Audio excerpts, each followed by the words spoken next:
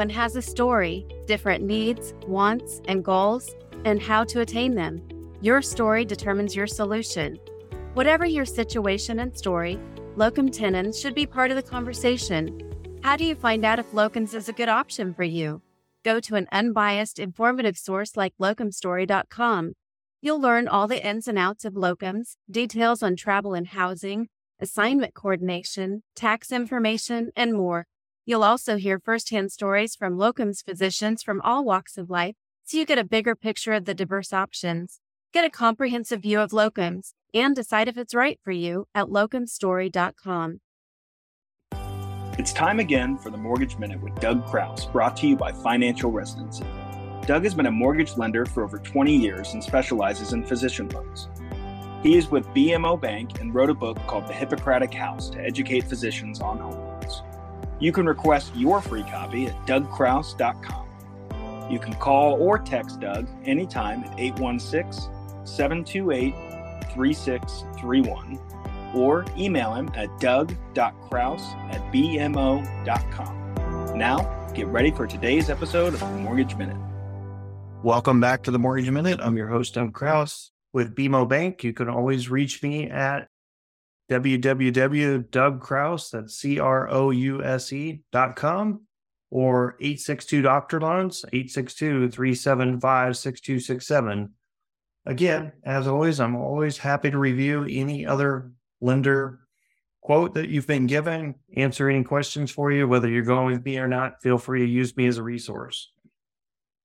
Today, I want to talk a little bit about rates and specifically buy downs and what points are. So obviously, rates have moved substantially from where they were a year or so ago, even just since the first of this year.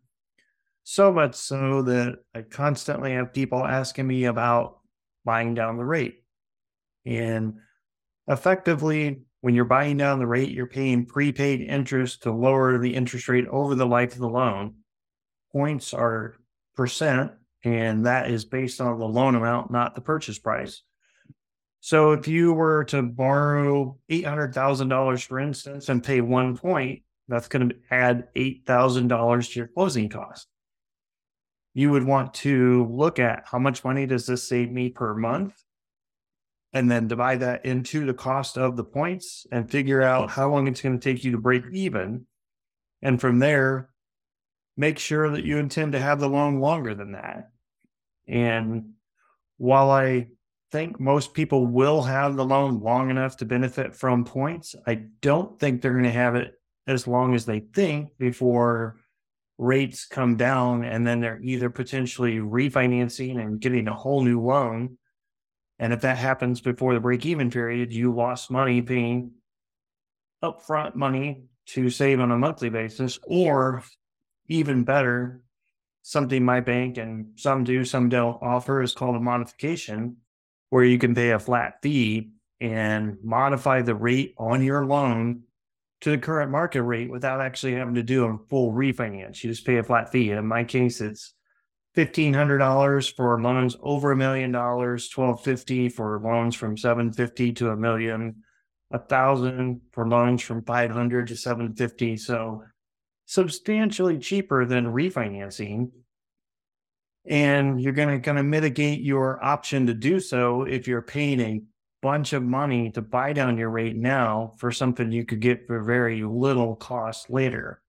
And the very little cost, again, is the $1,000 to $1,500 range for the modification. If you're paying 2 points, for instance, again, let's use $800,000 as an example, that's $16,000 versus the monthly savings. As a rule, points probably take anywhere from 36 to 60 months to break even.